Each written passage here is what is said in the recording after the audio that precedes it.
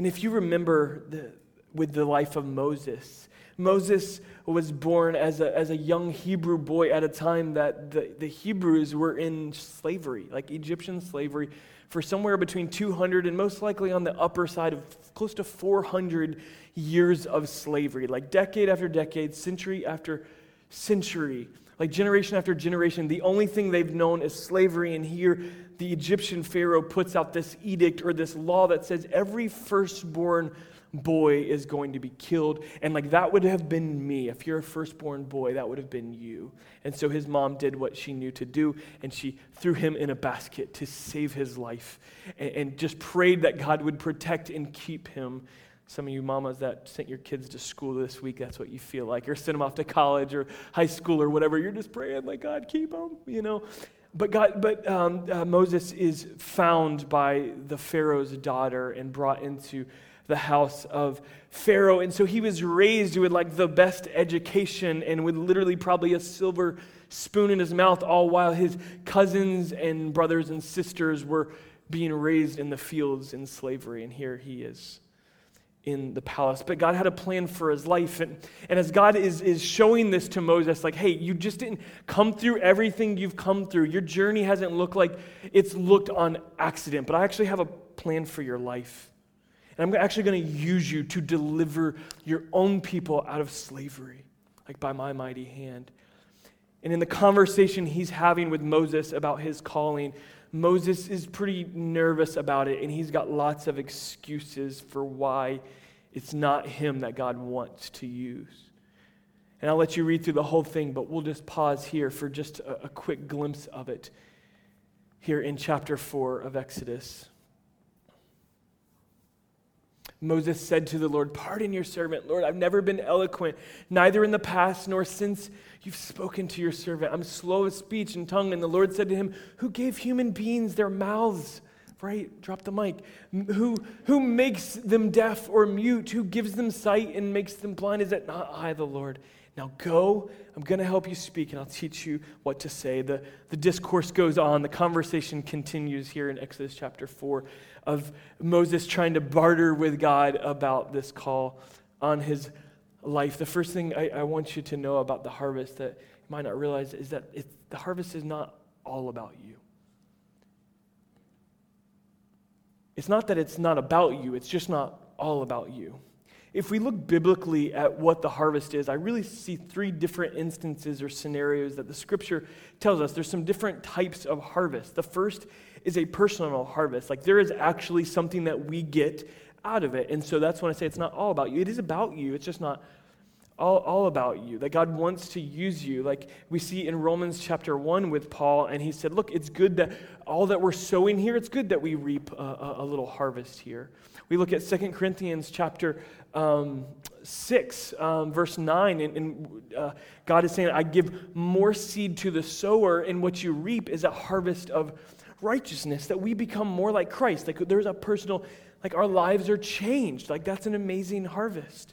If we look at Malachi chapter 3, it says, when you trust me with your finances, when you trust me with the tithe, when you put me first in that, what follows is blessing. Like your barns are going to be overflowing, your vats are going to be overflowing, and I'm going to prevent pests. Like there is a personal harvest to be gained. There's also a kingdom harvest. If we look to John chapter 4, we see Jesus after meeting with the woman at the well, and the disciples return back to him.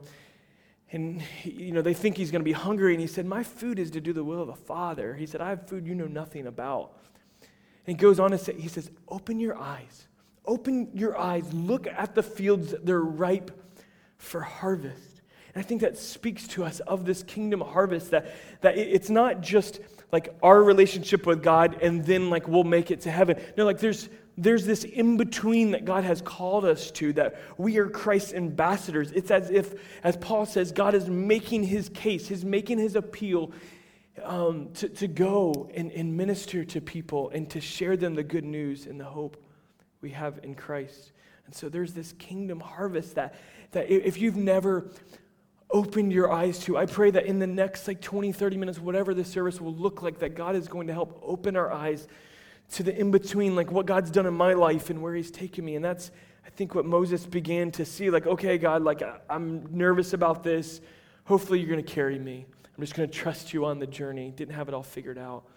And then finally, we see Jesus talking about the final harvest. Matthew chapter 13. He says that we're actually going to let the weeds and the wheat grow together. Those that have true faith and those that just have the appearance of faith, but the lack of real faith. He says we're just going to let the weeds and the wheat grow in, and then at the end of the age, we will separate the harvesters, who Jesus explains is the angels will come and they'll separate the weeds from the wheat. And so there is a final harvest, and it's with eternity in mind that we are compelled to go. That we are compelled at the in-between from what God has done in our life and all the insecurities that we start with. And it's the kingdom mission that he has called us to with eternity in mind. So a personal harvest, a kingdom harvest. And the final harvest that must compel us and guide us and say, man, this is real. I want to share this with others. Second thing you may not realize is that the harvest is going to be harder than you realize. Exodus chapter 16, the people Israel has been delivered from the hands of Pharaoh. Remember, hundreds of years of slavery, and then they're delivered, and they get out and they realize, man, this isn't as easy as I thought it was going to be, this whole freedom thing. And maybe some of you are in that place. God set you free. He told you, you're free. He that the Son has set free is free indeed. And you say that, but then we find ourselves in the same cycle that we found ourselves before, and we don't feel so free. We find ourselves complaining and caught up in the same routines or addictions or mindsets that God delivered us and set us free from. And the people of Israel were there, and look at the Exodus chapter 16 with me right here. In the desert, the whole community grumbled against Moses and Aaron. The Israelites said to them, if only we had died in the Lord's hand in Egypt. There we sat around the pots of meat and ate all the food we wanted. But you've brought us out into this desert to starve this entire assembly to death. Then the Lord said to Moses, I will rain down bread from heaven for you. The people are to go out each day and gather enough for that day. In this day I will test them and see whether they will follow my instructions. And on the sixth day they are to prepare what they bring in, and that'll be twice as much as they gather on the other days. God was building faith in the midst of their pain. In the midst of their frustration, God was building faith. And sometimes we may find ourselves in that because we get into a season like, man, everything's going good, but why is it so hard? Like, I don't get it. Because I think we have this picture, and I think we actually think the harvest is the feast, but the feast and the harvest are two different things. We picture ourselves in the harvest season pulling up around the Thanksgiving table and sitting around it and just like stuffing ourselves and then taking a 30-minute break to go watch football and then coming back and eating more pumpkin pie. Like, no, that's the feast. Like, and we get glimpses of that. We get a glimpse of that eternal feast. And I think when we come and join at the table and dip the bread into the cup, like, I think we have a foretaste of what is to come, and we feel God's presence, and it's a foretaste of the feast. But that's not the harvest. We're obviously not farmers, because farmers know that the harvest is hard work. Like, I'm not sitting at the table yet. I'm busting my butt in the fields. Like, that is what these next 4 to 6 months are going to be for our church. I truly believe it's not going to be a time, oh man, everything's going great. It's going to be like, no, like, we really need to join together. And God is saying, open our eyes. The fields are ripe for harvest. And my heart breaks at the things that are going on in our world. It breaks. Like, you can pick anywhere on the globe, and I've been to many parts of them. And my heart breaks for just the hatred and the immorality that's taken place, and it's happening in our homes, and it's happening in our city just as well as it is everywhere else. I know it breaks your heart like it does mine. But it shouldn't scare us. It should open our eyes and say, man, people are starving for the truth. They're starving for love because all they see is hatred, hatred, hatred. And if we can just get a church, if we can get the body of Christ across the globe to just wake up to this identity that, man, if we can just be Christ, if we can care about the kingdom and see eternity, then we can introduce people to a love like they've never experienced before and change eternity for them. And God is waking us up to that. It's going to be a little bit harder than what we realize. Like, maybe that's, like going out today and then tomorrow, and like we think we're just gonna just run into this like harvest season or whatever, and then we see there's some fruit. Maybe it's that one relationship at work that you've been pouring into. Like you sowed some seeds of listening to their story. You've sowed some seeds of praying for them at work. And you don't know that they believe. You don't really know where they're at on all this stuff. There seems like some semblance of belief, but they're struggling to believe. And then all of a sudden they ask you a difficult question. And we're like, whoa, I thought this was going to be easy. I thought this was going to be easy. Or we find them kind of falling back into the addiction that you've watched God set them free from. It's like, wait a second, I thought this was going to be easy. No, the harvest is probably going to be a lot harder than what we realize. It's going to be hard work. And I think the people of God have got to be okay with that and be ready for that. Jesus is saying, open our eyes. The fields are ripe for harvest.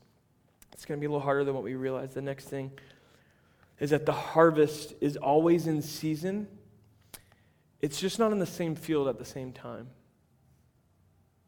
The harvest is always in season.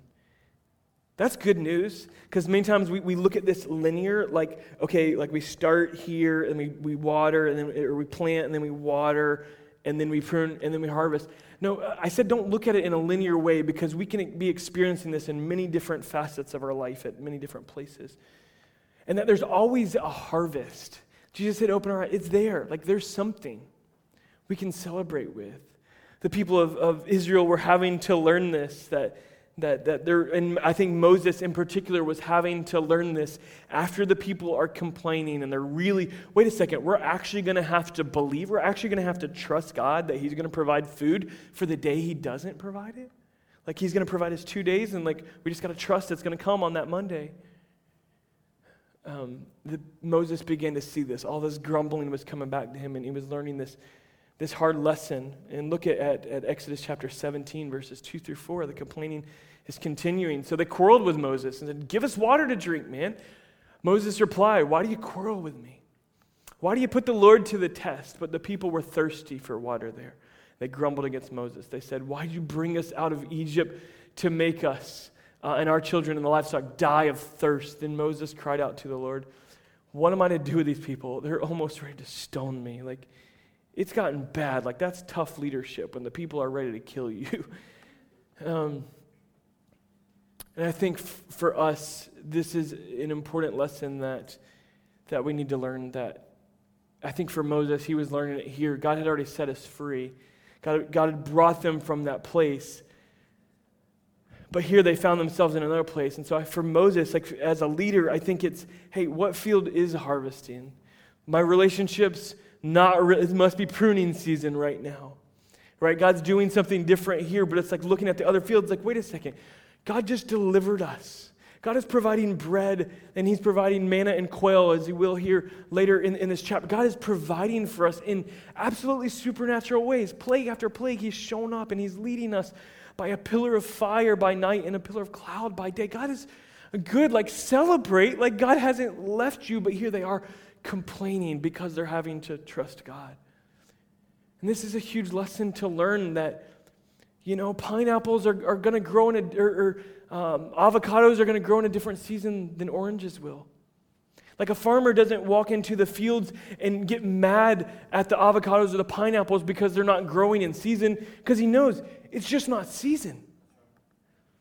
And then the same thing with the oranges. Like, I'm just going to let them go. I'm not going to get mad and start yelling at God. There's nothing to be frustrated about. It's just not the season. I think Galatians 6, which we're going to look at here in just a minute, is so appropriate for us on this note. We've got to celebrate in the harvest that is there and not complain about the one that's not there yet. It might just not be time. One of the things we do with our leadership team and around here with our staff is we do something called wins. They're basically testimonies of God's grace, but we just say, what's the win this week? What did you see God doing? What's in your heart that you're celebrating? And in most seasons, it's very easy to do. There's just so much. Like this past year has just been us celebrating. There's nonstop. I finally have to cut it off. Like we got other things to talk about, and it's hard to do. But we have to move on. And what I've found that in the dry seasons, in the sowing seasons, in the watering seasons, when it's not harvest season, it's way harder to do. Because it's harder. I have to take time and really look and celebrate maybe the harvest isn't here yet, but I saw some seeds get planted. I celebrate the sowing season. I celebrate the watering season. I even celebrate the pruning seasons or trials that God might allow into my life, and I can consider them pure joy because I know it's building up character in me. I know that it's setting in me a hope for the future. And so don't get upset about the field that's not grown. Celebrate the one that is. And I celebrate with you for the things that God's doing in your life right now. Celebrate it. My wife and I, we've shared this and made it public years ago. My wife started doing something called the Gratitude Journal, and it was transformational in our home. And she just, every night, she just goes up to this journal and says, what are we thankful for? Beckett, go. Camden, go. Kyle, what are you thankful for? And we stop. And it sounds like, oh, that's cute, that's nice. But when you do that every single day, you want to come up with something fresh, and you have to really think about it. And you begin to meditate on those things. And I'm never looking at what's not happening. I'm just looking at the field that there is a harvest. The harvest is always in season. It's just not in the same field all the time. Jesus said, open our eyes. The fields are ripe for harvest. Fourth thing here, that the harvest will probably come later than you want, and it'll probably look different than you thought. The old building adage is it'll cost more than you think and take more time than what you think. Anybody ever worked in construction, never seen that true, or had something work on your house? Whenever they give you the quote, just plan on it's going to be a little bit longer and it's going to cost a little bit more. It's the same thing here. It's probably going to take a little longer than you want. And it's probably not going to look exactly like you think it would. People of Israel experience this just about more than anybody else ever has. You see, to the promised land, it was really only about an 11-day journey if they were really hightailing it. But there was over 2.6 million people traveling, all right? So next time you read through Exodus and Numbers, think about that. They were traveling with 2.6 million people. You ever done a caravan before? Right? It's kind of annoying to try to keep up with each other when you're driving. 2.6 million people traveling. I'm guessing some kids got lost in that mix. And it took much longer than what they thought. Look at Numbers chapter 32, verse 13 here. The Lord's anger burned against Israel, and he made them wander in the wilderness 40 years, till the whole generation of those who had done evil in his sight was gone. They were unfaithful, and God just loved what could have been at maximum a 30-day journey with plenty of break time. They could have made it over there 11 days if they were really booking it. Took them 40 years because there was maybe unfaithfulness. There was unfaithfulness in the watering season.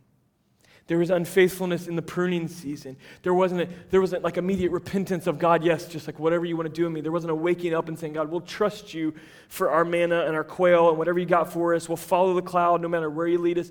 No, it was just frustration. It was grumbling. It was, God was finally like, look, I'm just going to make you wander for a little while. And it's always going to take us a little longer than what we think it should. We've got blind spots we don't realize. We've got pain that's been swept under the rug for a long time that we didn't even realize was there. And God He loves us enough. Remember last week we talked about Ephesians 2:10, that we are his masterpiece. He loves you so much.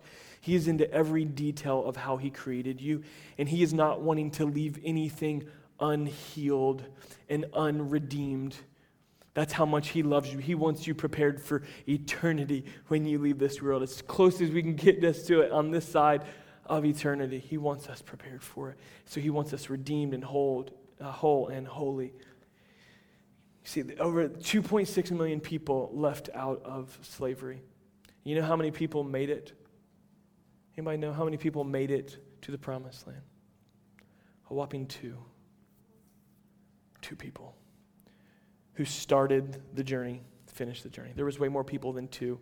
More people were born, but people that actually started that journey, an 11 to 30-day journey. 2 people.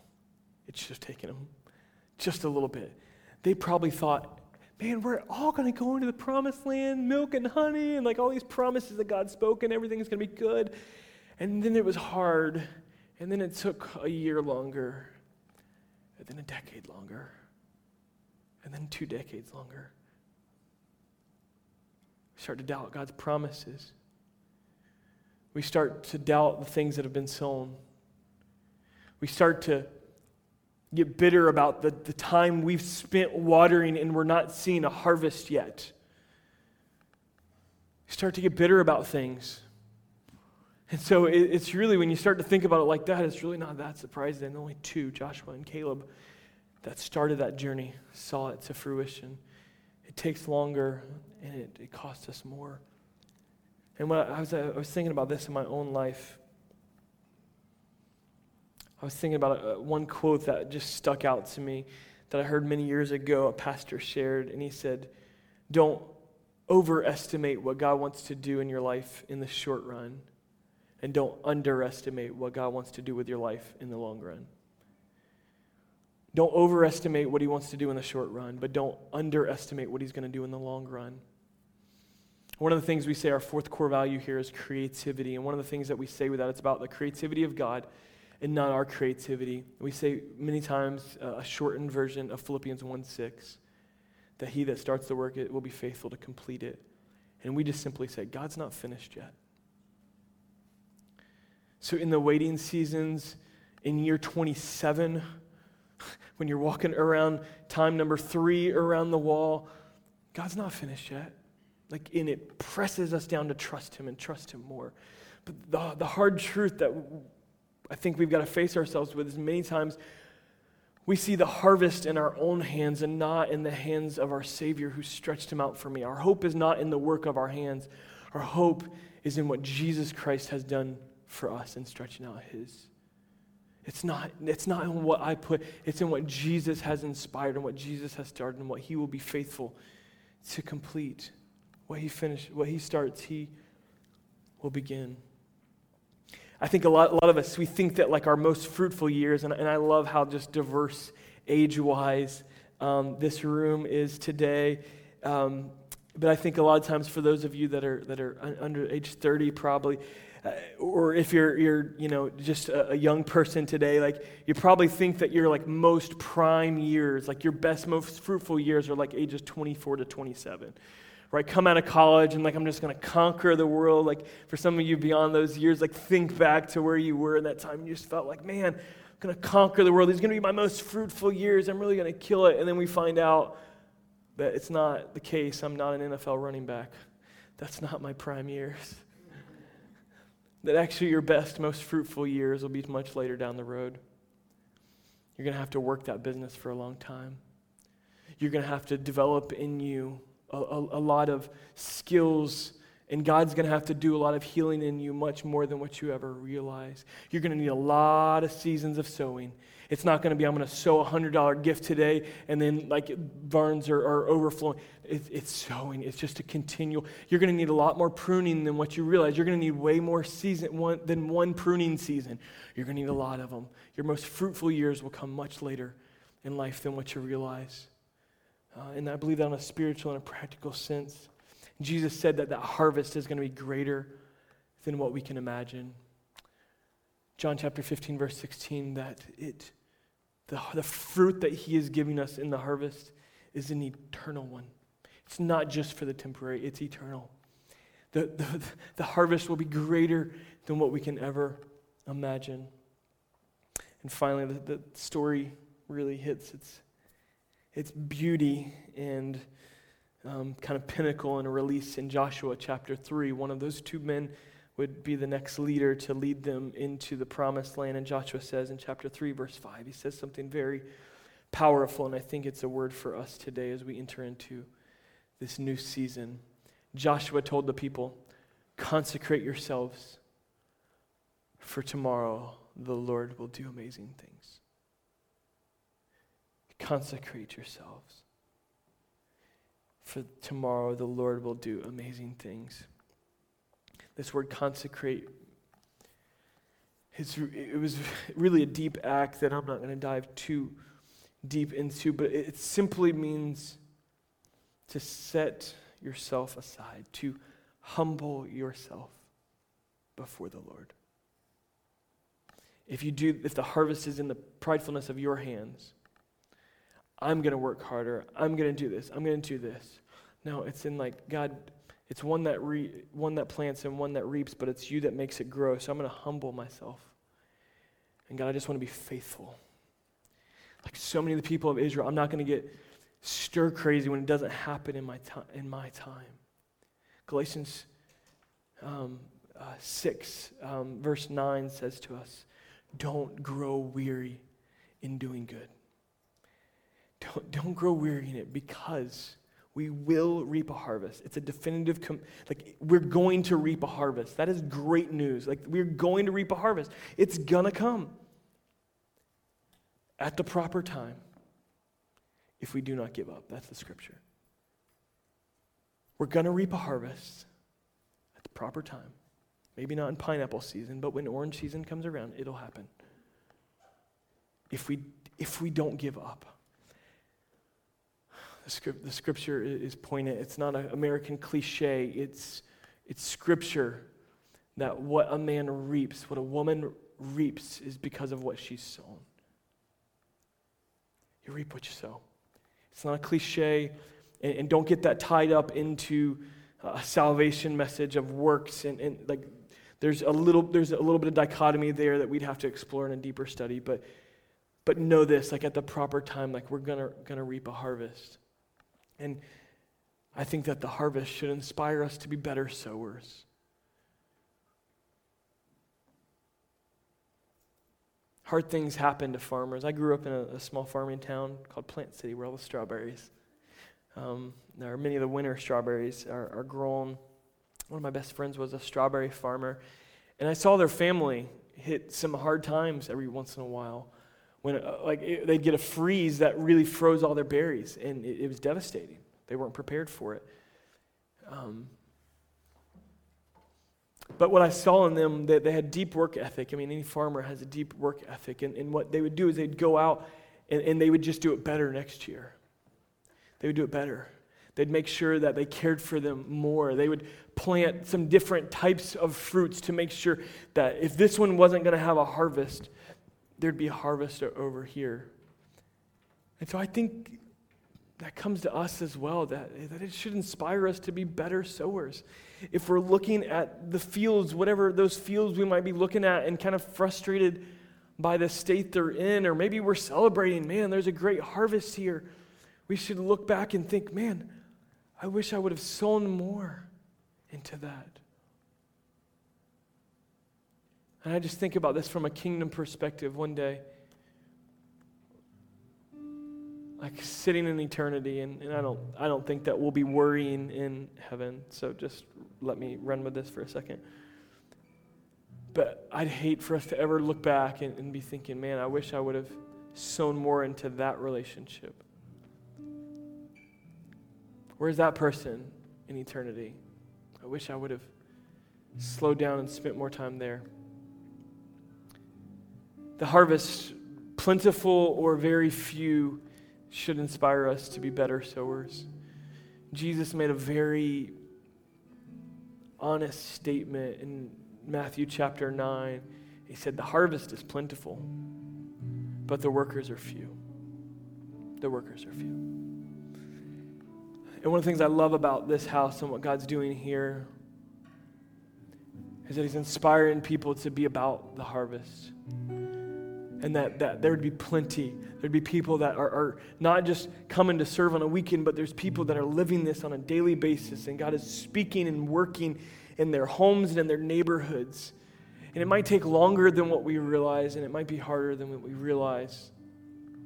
Feast will come, but the harvest season, I believe, is in front of us, as Jesus said. Open your eyes. Fields are ripe for harvest. Next week and for the next 4 weeks, we're going to start a series called How to Neighbor. How to Neighbor.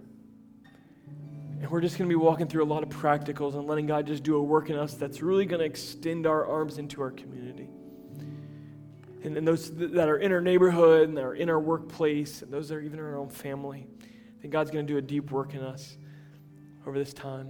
I'm going to ask you to stand, and I'm going to pray over us, and I'll invite us to the table.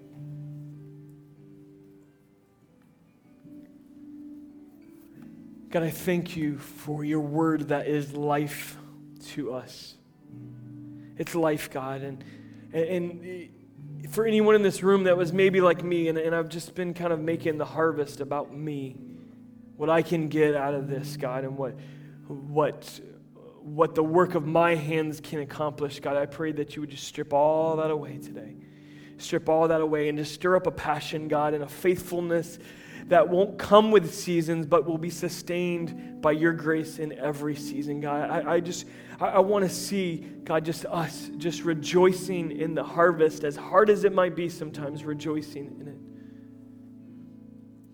God, teach us what it means to walk with you and to disciple others, to lead others to this knowledge of your truth and of your kingdom. God, for anyone in the house that just is indifferent and is lacking engagement in your kingdom on a daily basis, I pray, God, that you would just remind them, God, of where they were before they met you. And if there's anyone in this house, God, that doesn't know you, I pray that today is a day of faith and of declaration as a child of God. God, let these words, let the scriptures resonate within us, these stories of your people. I pray that we look back and today we consecrate ourselves. We humble ourselves before you and are inspired to sow. In Christ's name, amen. Every single week we come to the Lord's Supper, communion, Eucharist, whatever you want to call it. And it's a symbol of what Jesus Christ did for us. It's not a religious symbol. It's a spiritual one that Jesus instituted. And he said, do it every time you get together. This is important. Don't want you to miss this.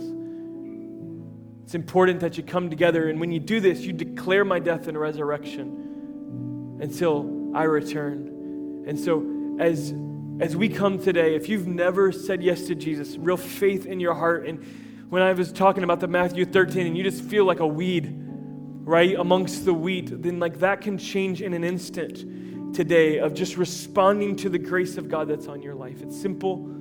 It's a gift. It's a gift. You can't work for it. You can't earn it. It's a grace gift of God.